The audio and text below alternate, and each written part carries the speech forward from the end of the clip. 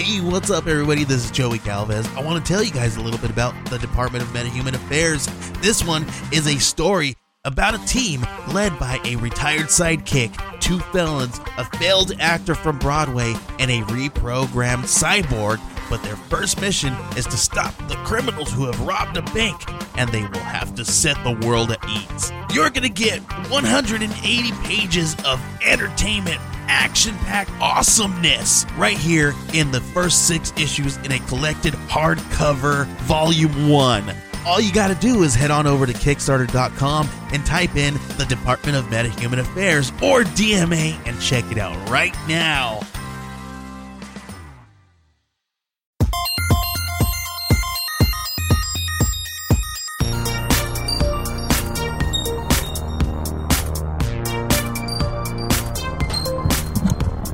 Hey everybody, welcome back to Axopod. We're excited to be back. As always, I'm Gina on lead vocals. We've got, and I also record harmonies. And I write the music, but I'm not gonna brag. Liner notes. Okay. Everybody knows that's the best part. We'll see. We'll see when the liner notes come out. Well, and then we've got Anne on bass, who is a chart topper. Chart topper, obviously, but also tries to keep me in check with my ego and fails. That is me. Hi. And it might just break up the band, but not yet. It's been 20 years of this. Yeah. 20 years of this same old shit. And then on percussion, keyboards, and Guitar. fresh off of a stint in rehab for what I can only assume was a Whip it addiction. Yeah. Okay, well, then obviously none of that's true. No, except for the whippets. The whippet addiction. Yeah, Right. the Nealons. The scourge of the Midwest. If you could see her burned little lips from here, and be careful with the crackers, guys. Serious question, though. Did any of you guys ever try Circus in a Bottle? Is that... No. All right, then. I was just trying to see who the cool kids are. Wait a second, are those poppers? No, it's the VHS cleaning fluid. Oh. Okay, you know what? I'm not going to answer this question because this is going public, so... Well, I mean, I never did it either. I plead the fifth. Oh, wait, okay. Okay, kids, don't. But You I've gotta never cut this heard out. Don't being try it. called Circus in a bottle. Yeah, Okay, wait, maybe is that's it only ours? what awesome people called it. They don't make it anymore. When's the last time you saw a VHS tape? Oh, good. Yeah, safety zone. So we don't have to All right. worry about influencing The circus- anyone. The circus isn't in town anymore. We're talking about grandparent Well, drugs you know at this what? point. The elephants Obsolete. The elephants are out of the circus, which I think we're all happy about now. Right. No. Okay. That's a great connection. So we're coming to our topic today. It involves whippets. It involves elephants. It involves a circus. But actually, before we even get to our topic, Yeah. I wanted to remind people that what we try to do here is we find something that has been in the news, a topic that's been explored or popular in the news or that's on Twitter, and we try to provide a larger historical context so you can make your own decisions without feeling that, that it not as a part of a grander narrative, but you just have a little more information to make your own decisions. Yeah. Not that we aren't biased. I mean, we're biased. Oh, I'm definitely Because we're- biased. I mean, we're decent. That's my bias. My bias. Well, you know what? Yeah, we'll save it. Ooh. We'll save it. And All right. okay, yeah. And I know you got the canned heat She is chomping at the bit. All right. Look at her. For now, keep it sealed. Okay. I'll tell you when it's time. Okay. So, what made me think of this topic that I brought to my sisters is, well, there's several things. One is that there have been several massacres that have been committed by white supremacists. Okay. And I don't think we have a very good understanding of what white supremacy is and what it looks like when they get to make the rules. Okay. So I thought, oh God, I was thinking, what's a good way that I could make that phrase more real to people when it's not just a way of thinking, but actually legislating, and you can see the effects it has on other people's lives. So that point. Yes. The other point is... Oh, sorry. Oh, go for it. God, it's the can heat. I'm canning it. Sorry. I know. She's exploding. I will. Look, girl, I am going to give you your solo. Any minute now, you're going to get your... It's going to be such a hardcore bass. My bass where solo. You can just slop the boss. Okay. Keep going. Now, point number 2. Really quickly, is that I think that the chaos of this environment that we're in now, I think it's important to bring attention to these movements that were started by people who were in impossible, powerless positions that ended up growing and changing the world through sheer will. Right? Right. It's possible. It's happened before. Right. And why don't, we'll just revisit that. So that's how we got here. Yeah. Now, Anne? Yes. I want you to check left and right before you open that can of heat. Okay. I'm like taking a deep breath. I know, buddy. I know. Together. So the thing is we list ourselves as a comedy podcast. Do I think all this is hilarious? No. Do I need to use comedy to cope with the sheer ludicrousness of white supremacy, murder, of just the logic of an imagined racial system? Yes, I'm gonna need to use some comedy because when you boil it down, it is absolutely absurd, and to see how completely ridiculous, to see the gymnastics that people go through and hang on to it, is laughable only to the extent that So that was my big thing I wanted to get across, is because I feel it's important for the listener to understand that I also we're gonna need to make some jokes, right, at the expense of these ridiculous losers who invented made up laws, of nonsense. Okay, I'm done. Punching up. We'll only be punching up. I get it. And, the other thing is that, Cezanne has 2 abuelitas. But I'm pretty Caucasian. And so's Anne. Yeah. And that's why it's my responsibility as a white person to dismantle white supremacy. That's what I think. Yeah, that's why it's important for people who look like us to talk about it.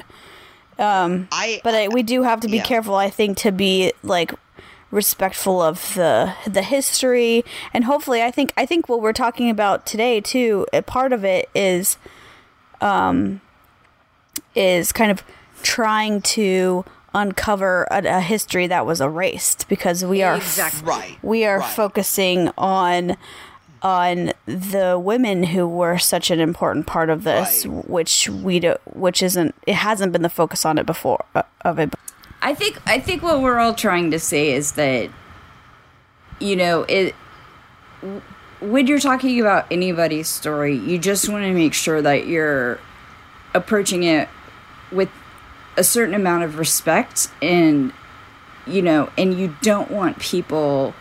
I don't want, because it's so fraught. Yeah.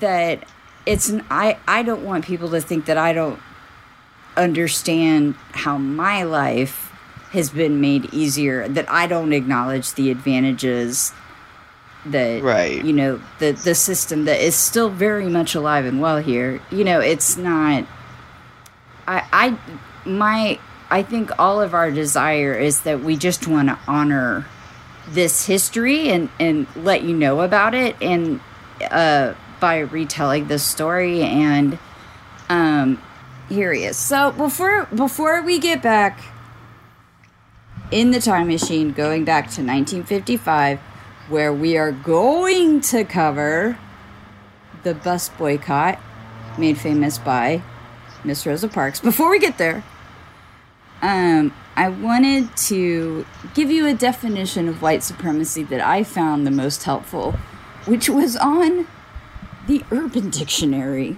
Oh, well. Okay.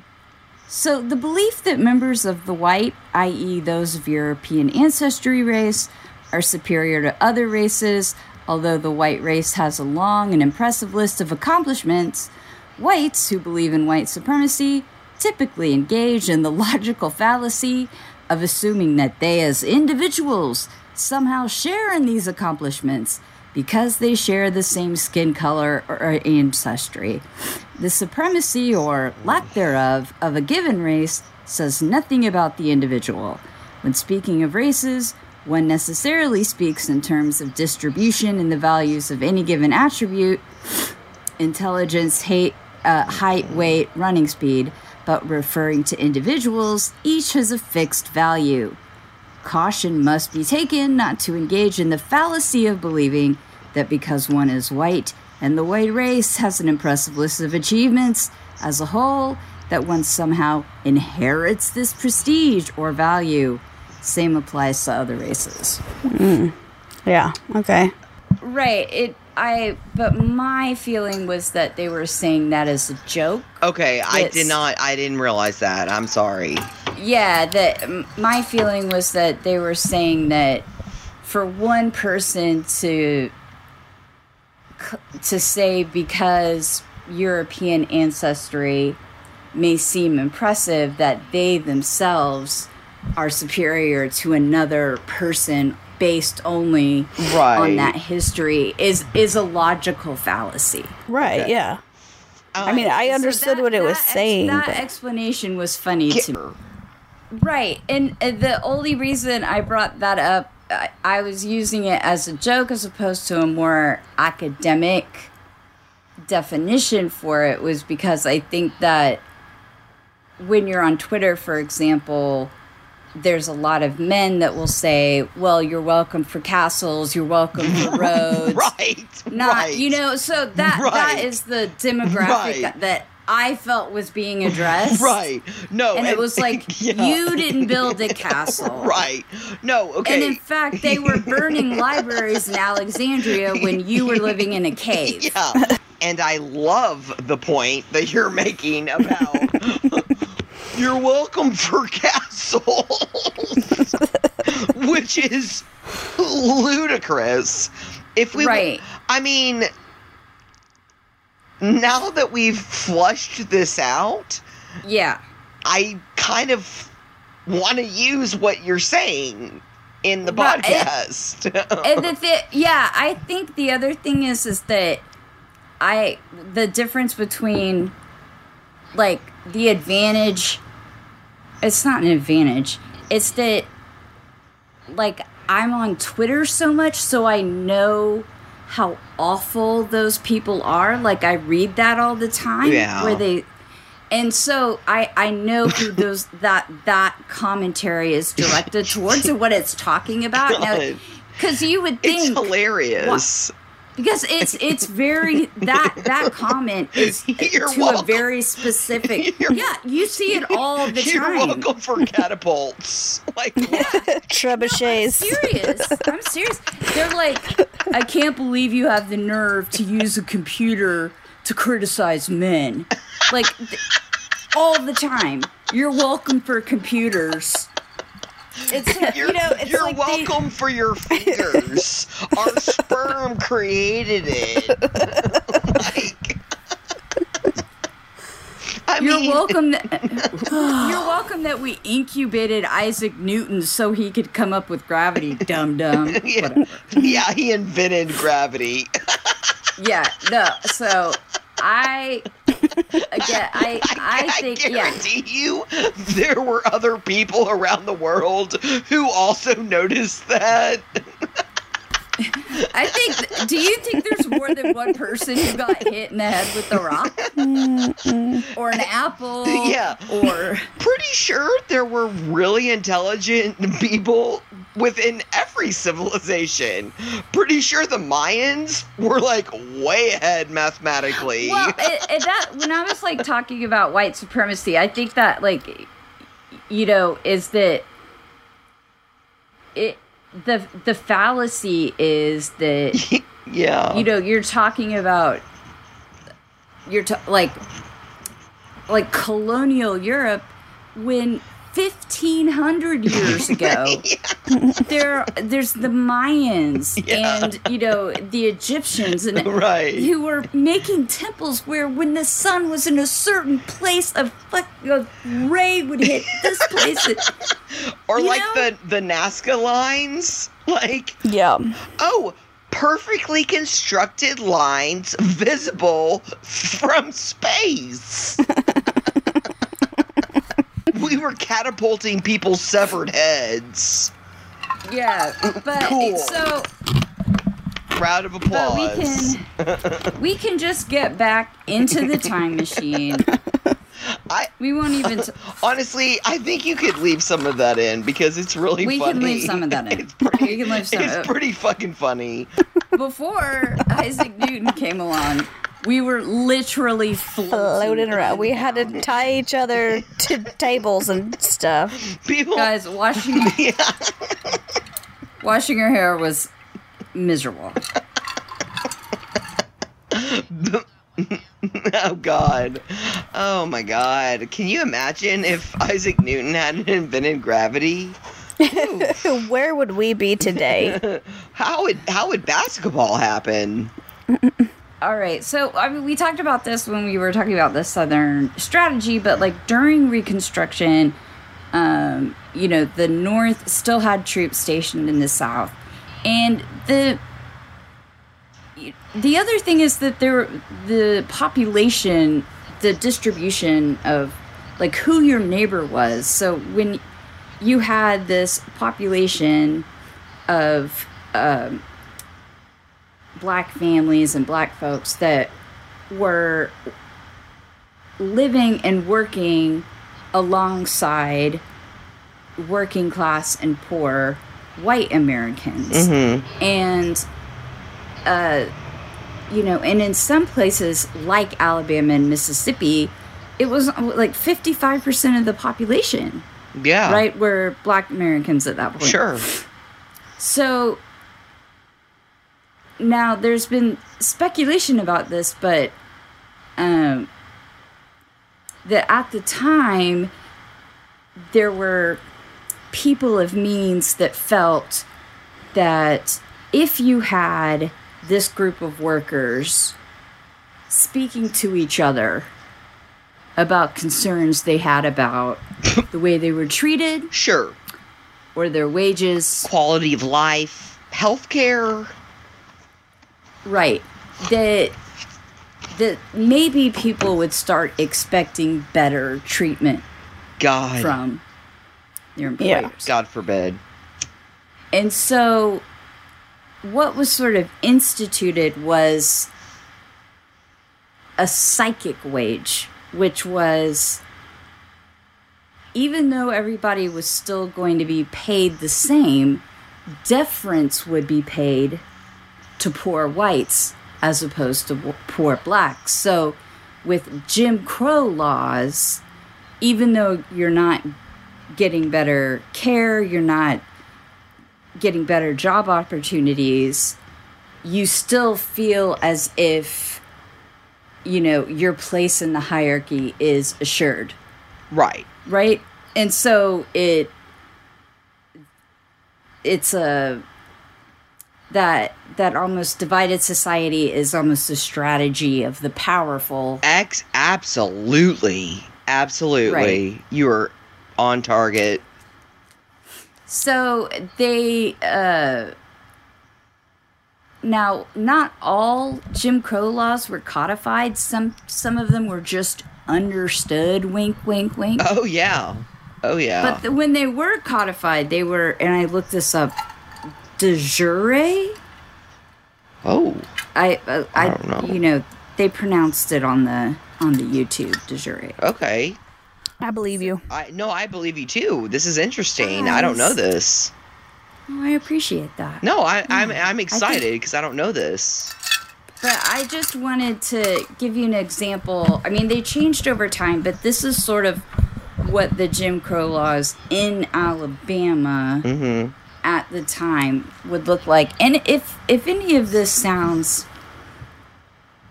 cruel, ridiculous, petty, just blatantly unfair, inhumane, right. Inhuman, cruel. I think you already said that. It's really bad. God, it's just bad. Yeah. Obviously, no marriages between people of no mixed race marriages. Laws of miscegenation laws. Yeah. Miscegenation.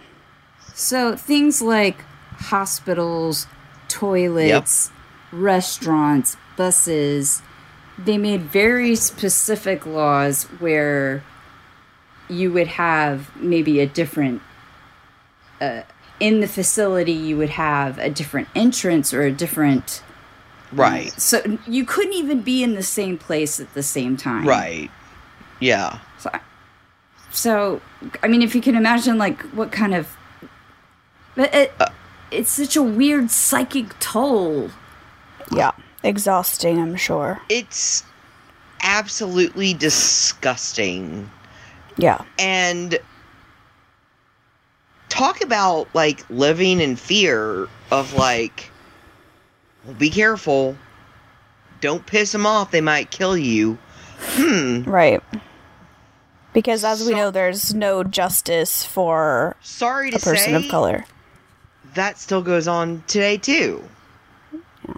I mean, but, maybe not at the numbers, but it does. Right. But, at the same time, it was, it got down to the level, it was so petty where if an establishment, if there were a black and a white gentleman playing checkers, the owner of the establishment would be fined. So you couldn't even put... It was very deliberate. It was a capitalist-based segregation system, which will play into the Montgomery bus boycott eventually. But what you're saying, Gina, exactly. It's like, oh, you're going to violate this? We're going to fine you, the business.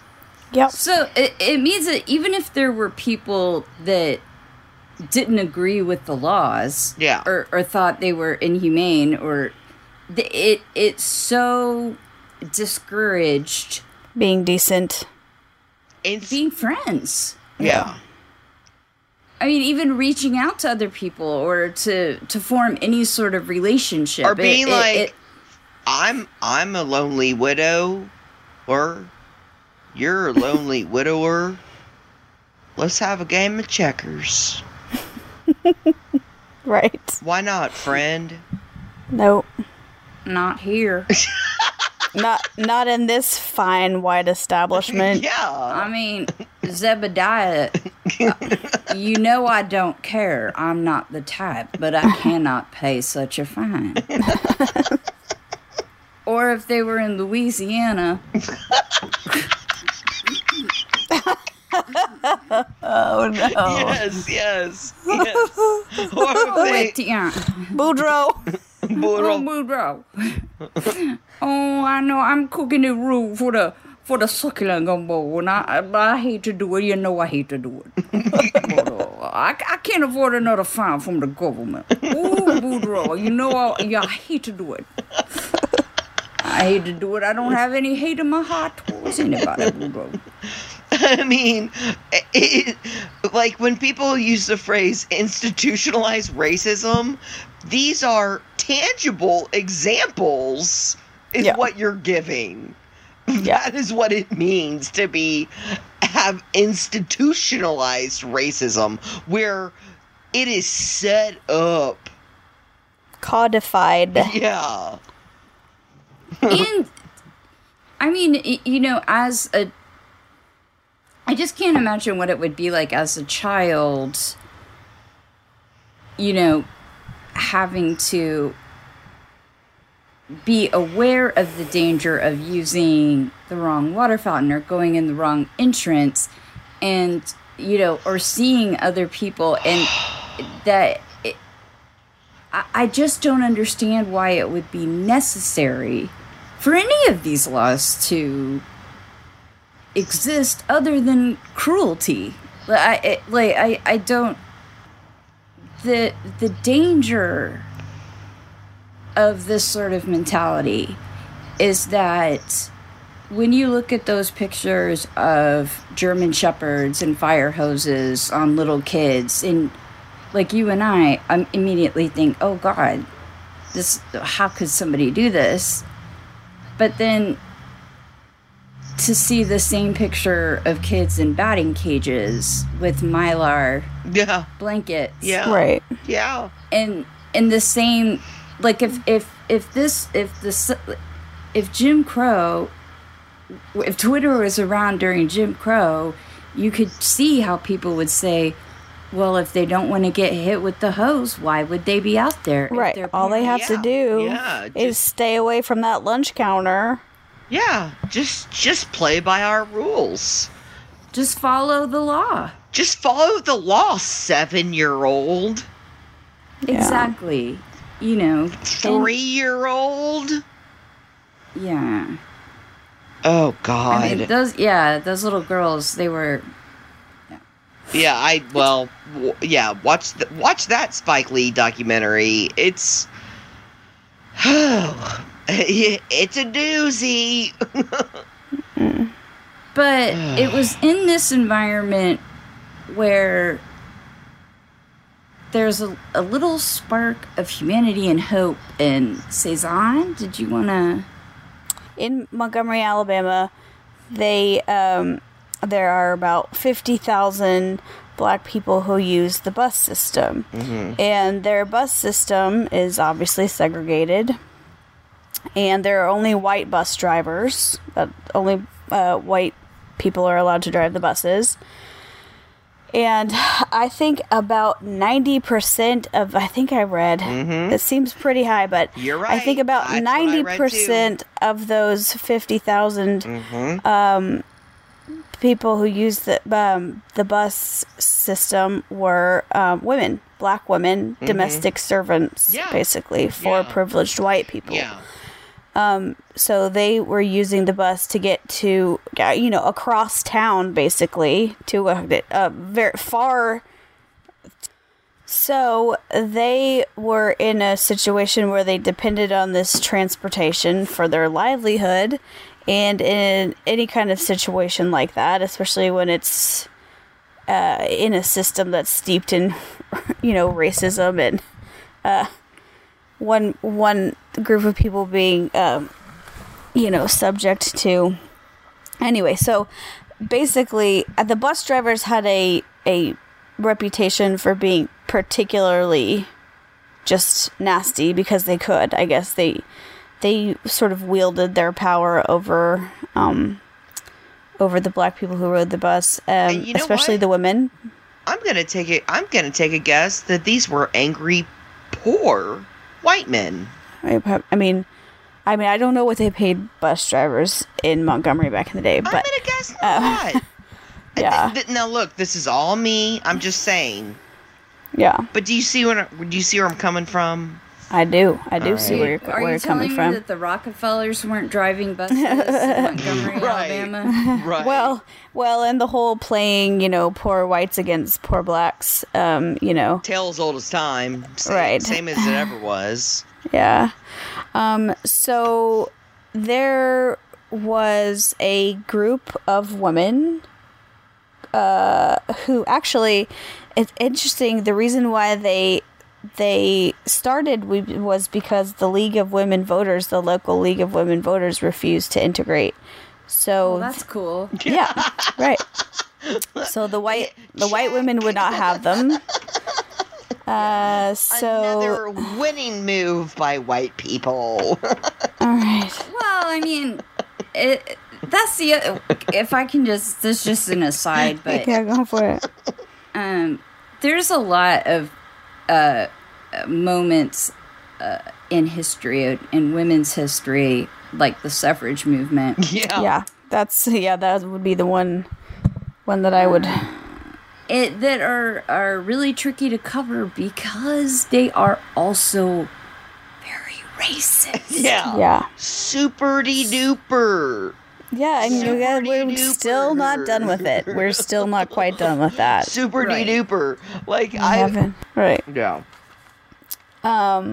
So anyway, the local chapter of the League of Women's Voters refused to integrate. Sure. So black women created their own organization called the Women's Political Council, and it was led by Joanne Gibson Robinson. Love her.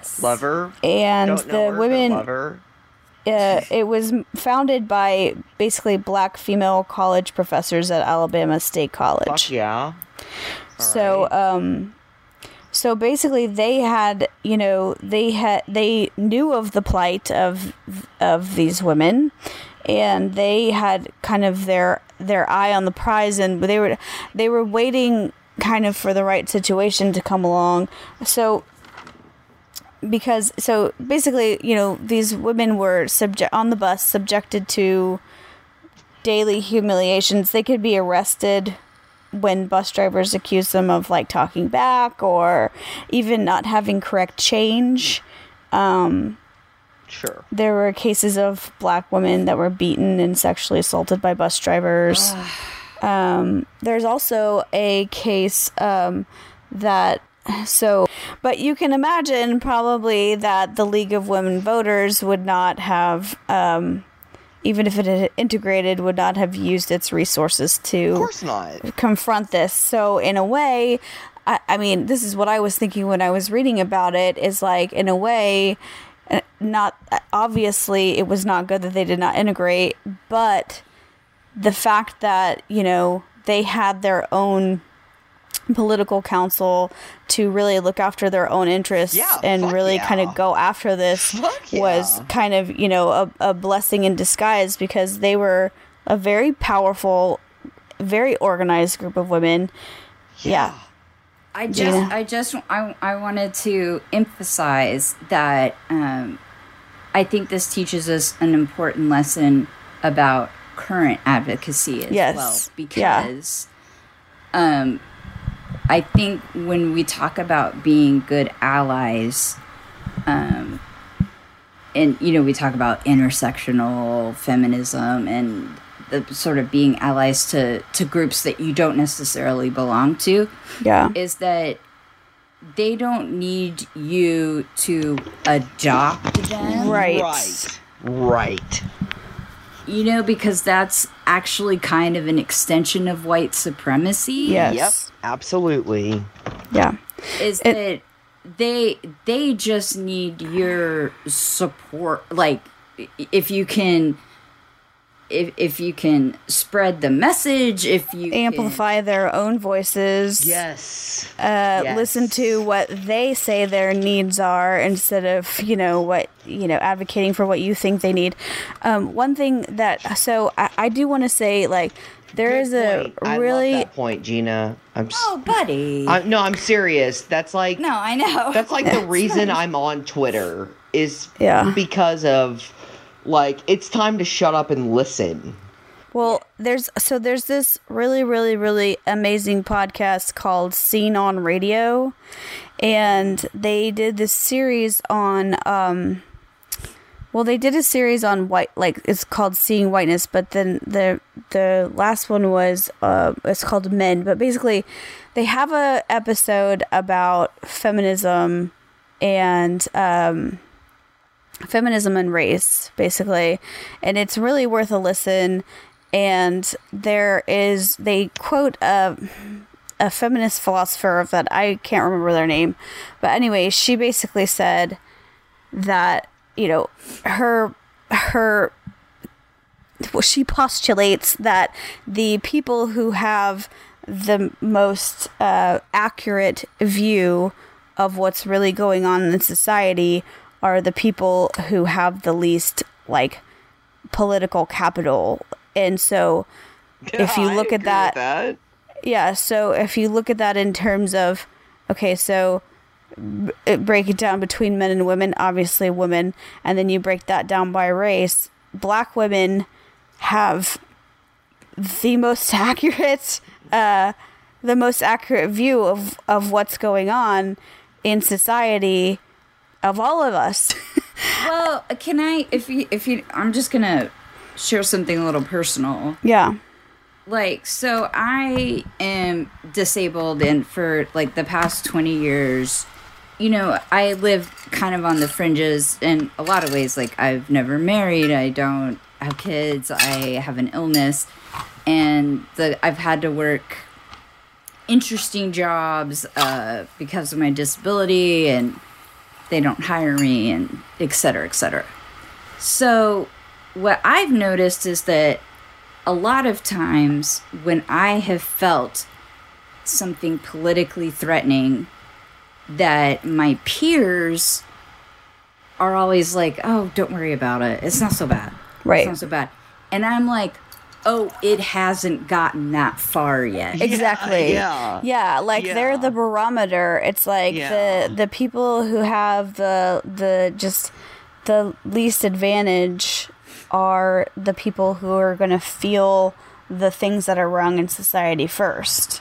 Right. I mean, I saw, like, the stagnant wages and everybody being a freelancer and all right years ago. Right. And I was like, oh, guys, we're headed for something really bad here. Oh, wait. And companies are really figuring out how to not pay insurance. Yeah. Like that? Yeah, exactly. So, I mean, it's just to say in my own experience that I have had that feeling where I was like, what's it going to take for you to feel the threat? And and I think that, like, as a lesson that I was like, oh, idiot. Like, this has been going on forever, you know? Like, yeah. And, I was like, no, when I see, like, the animals start fleeing and the birds start flying, right, I'll go ahead and get out the area and not wait for the news report. Yeah, right. Yeah. Well, yeah. But and the other thing is that what I really love about this story in particular is that, and this is a very similar experience for women in general, is that there's so much labor and effort that goes in, and no credit received. Right. Yeah. Yeah. So they were the ones. I mean, this Women's Political Council were the ones who were like, this needs to happen. And part of it, there was a case. It's not famous because of the circumstances, but a black woman who was raped in Montgomery by 2 policemen. And of course, it went to grand jury, but it was one of those things where they didn't even expect it to get that far, but it did. And the case was dropped. And somehow, they made it so that the names of the policemen weren't even released. So this was the environment in which they were,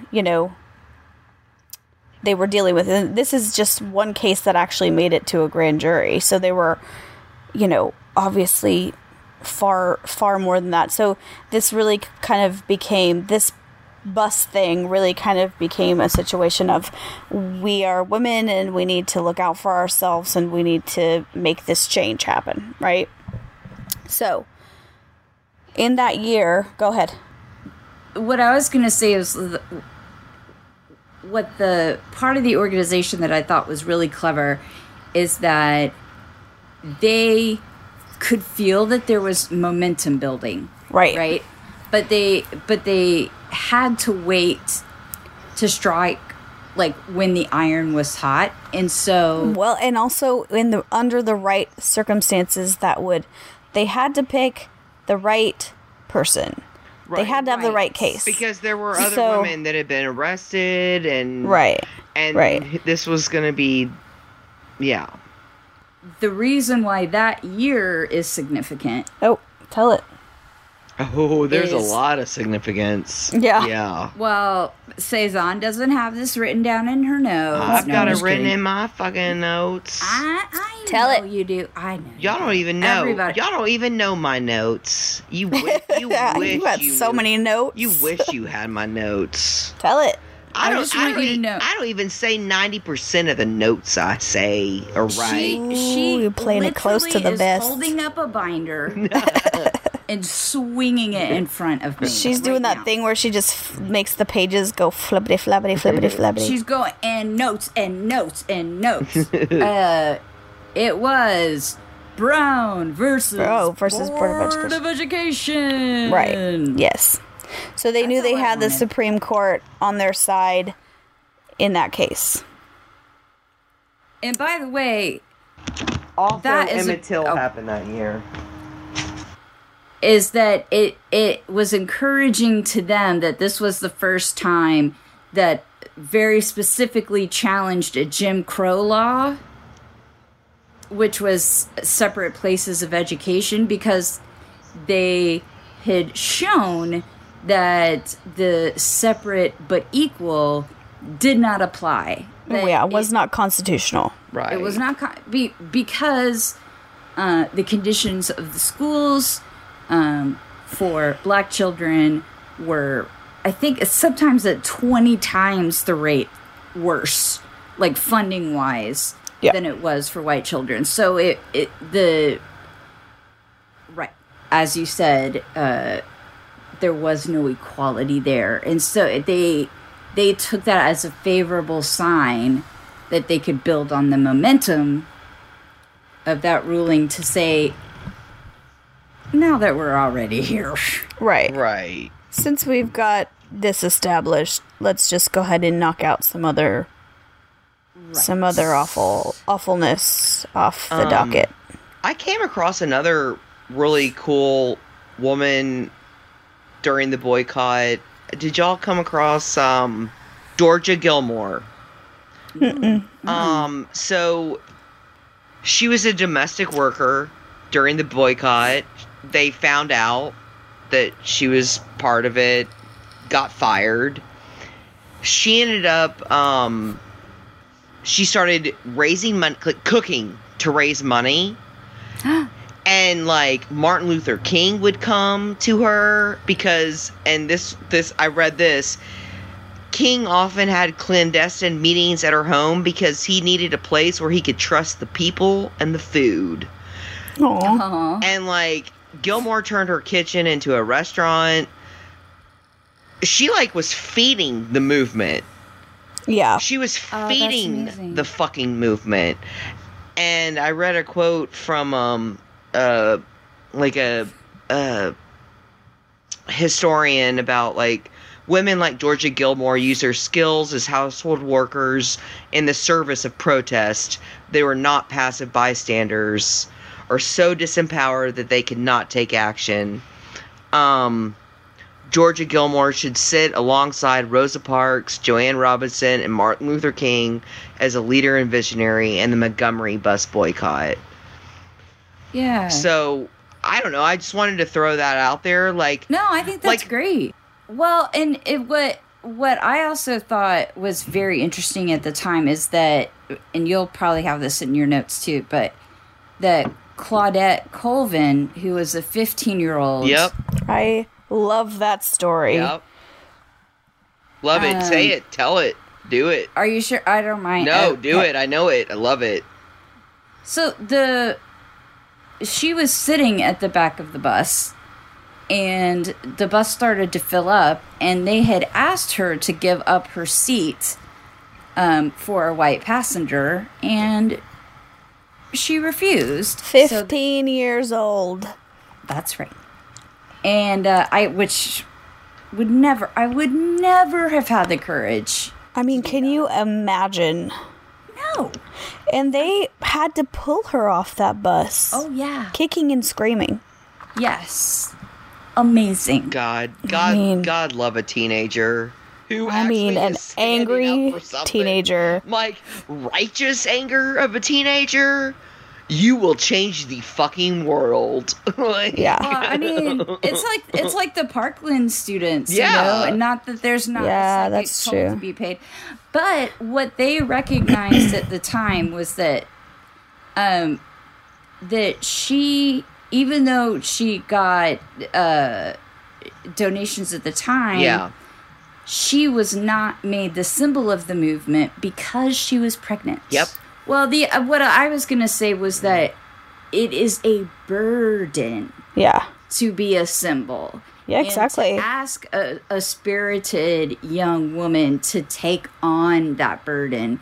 So that's why they had Rosa Parks, who, even though at the time they said had no civil rights background. Right, which is a myth. Right. Very much. That's very much. That she was in a position that they were able to make that decision, you know, not on a specific day necessarily, but if a similar situation arose, that she would offer herself as the symbol of that cause because she could take on that psychic energy. Right. Yeah. You know, and I thought like that it's so responsible and forward thinking. Yeah. And the story has been so simplified and distilled so that it's, you know, palatable and easy to talk about. Yeah. But it's much more nuanced. There was this whole process of figuring out who would be the person who could, you know, take this torch, like bear this burden. right. And the people who did that work were women. It was Right. this group of women Yeah. who was I'm sure that they sort of had the best interest of these two basically children involved. The second person, the Mary Louise Smith, who was arrested, she was 18, and she also had her father was an alcoholic apparently, and so they were like, you know, she doesn't need this either. Yeah. Right? Yeah, I do think it was there was a protective element there because, yeah, like again, like Rosa Parks, because they knew that the other thing is that there would be a backlash. So Of course, I mean, like you're going to be employed. Yeah, you're going to be the face of this entire movement. I mean, yeah, it's not going to be easy for you. and you're going to be a target for harassment. So that's a lot to ask from a very young woman. But Yeah. And the other thing about organizing that was so important is that and what you alluded to earlier, Anne, was that they tapped into something which I think is absolutely genius. That they were like, if we can't appeal to your sense of right or wrong, how about you going bankrupt? But the other thing that, because the majority of writers were women, they boycotted the bus. So, and this was it was over a year, right? Where they just didn't.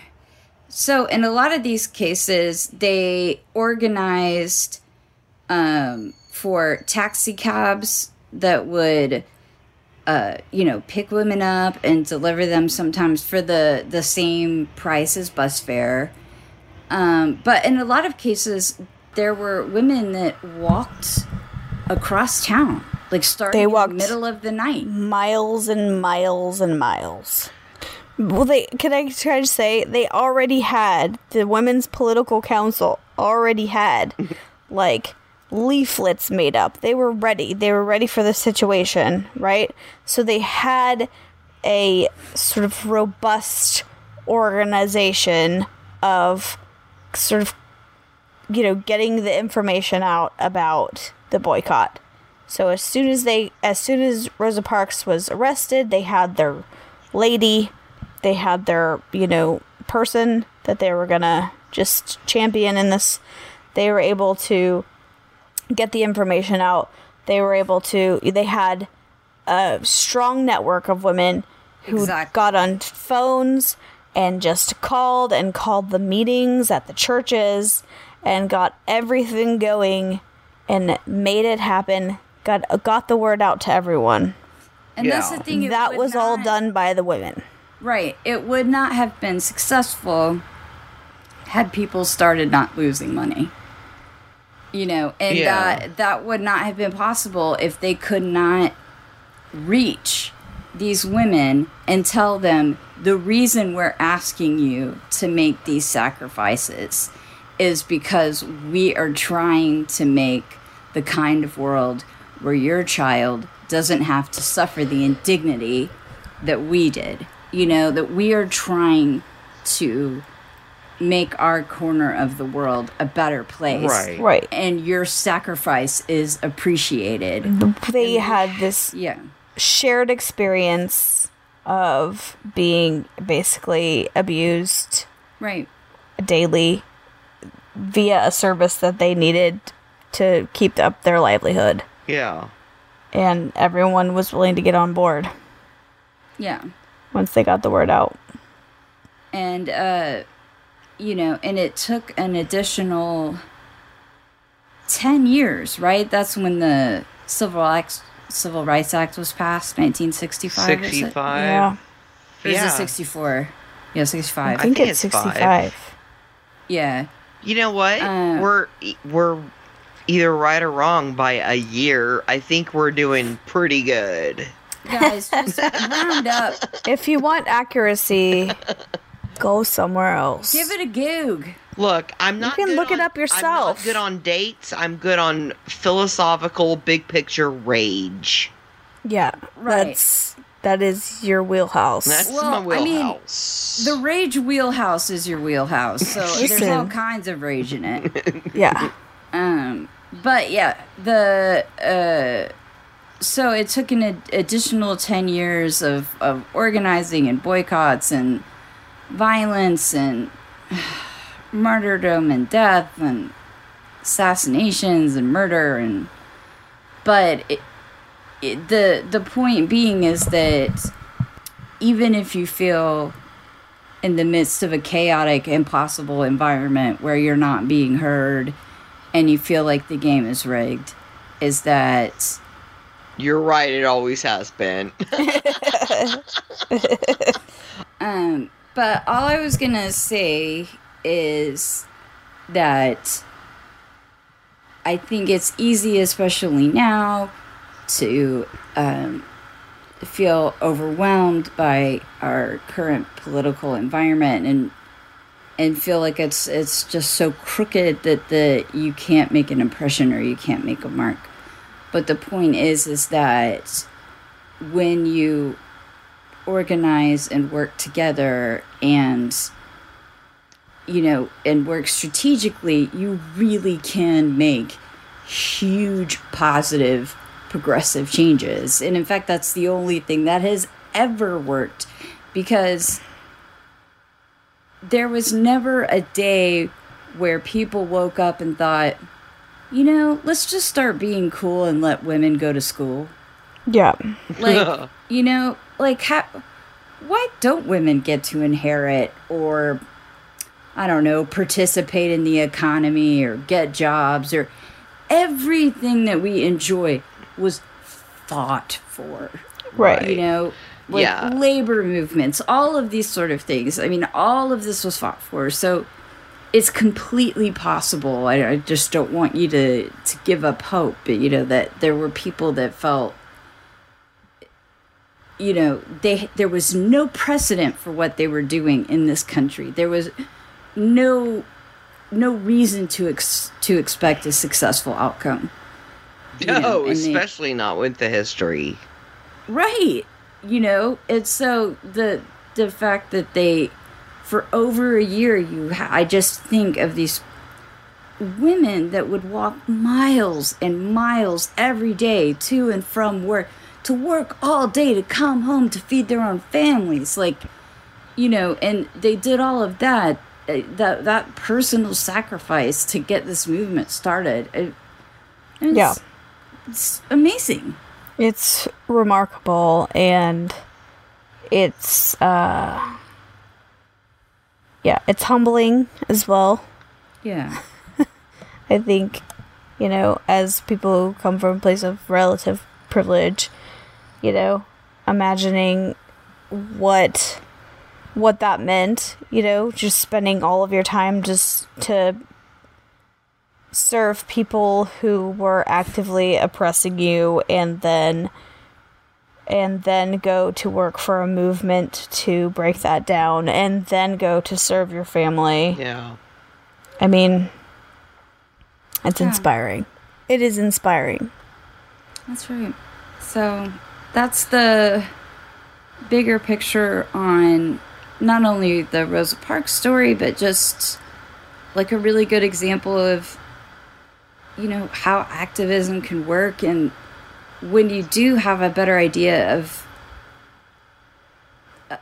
of how these movements are successful, and the effort and the labor of women that kept it together, it's hopeful, because you see now how many movements are being spearheaded by women. And we just wanted to thank you for being patient with us. For one, this is it's tricky to talk about these issues. We're learning together. And we're open. Wide open. So open to criticism. But I just wanted to thank you guys for listening. Wanted to thank our one fan on Instagram. Oh my gosh, tell me about it. It's a surprise. You wouldn't tell me about it earlier. Yeah. I want to hear about it. We have one fan on Instagram. Oh, yes. Wait, what? They mentioned our podcast in the thread of another podcast. Really? Oh, yeah. And it garnered us more fans. So our one fan, Turtle XO. Turtle XO. First of all, follow her. She's obviously, at this point, the best fan of all time. Yeah. Other than Dwayne, who also wrote us. So yes. we have Dwayne and Turtle XO, our best fans. Yes. That's right. Yes. So, and if you want to get in the ring, by all means, check out our Facebook page, check out Instagram. You can, at all of Axopod. If you want to critique our performance, we're pretty self-loathing already, so we don't need a lot of criticism. We're cool with that. It's already in our heads. We go to therapy. All right. Yeah, we all go to So we already are dealing with self-hatred. So we don't. But also we'll listen. We're open to change. I don't want to cry anymore. If I did something wrong, right, tell me. Yeah. Oh, okay. I mean, if it's, well, that's different. That's what I mean, Anne. I don't mean, like, treat me like a asshole. Don't be like, hey, biatch. Hey, Grodio. Right. Right. You're so gross. You're such a gross bitch. Right. Anyway, wanted to thank our fans. If you wanted to get in touch with us, we are at Instagram at XFPod, Twitter, which we never use, but we can. At XFPod. We do have that power. I did do it for a while. I haven't been active on it lately. Okay. Right. It's okay. But I already have a video that I'm going to post after tonight. All right. Tonight has me inspired. There might be quite a few Twitter posts after tonight. All right. So. Okay. Don't threaten me with a good time. Right. Facebook page, Gmail. We love you. Thanks for listening as always. And, goodbye. Goodbye. Bye. Yeah. Oh, wait. I haven't even stopped recording.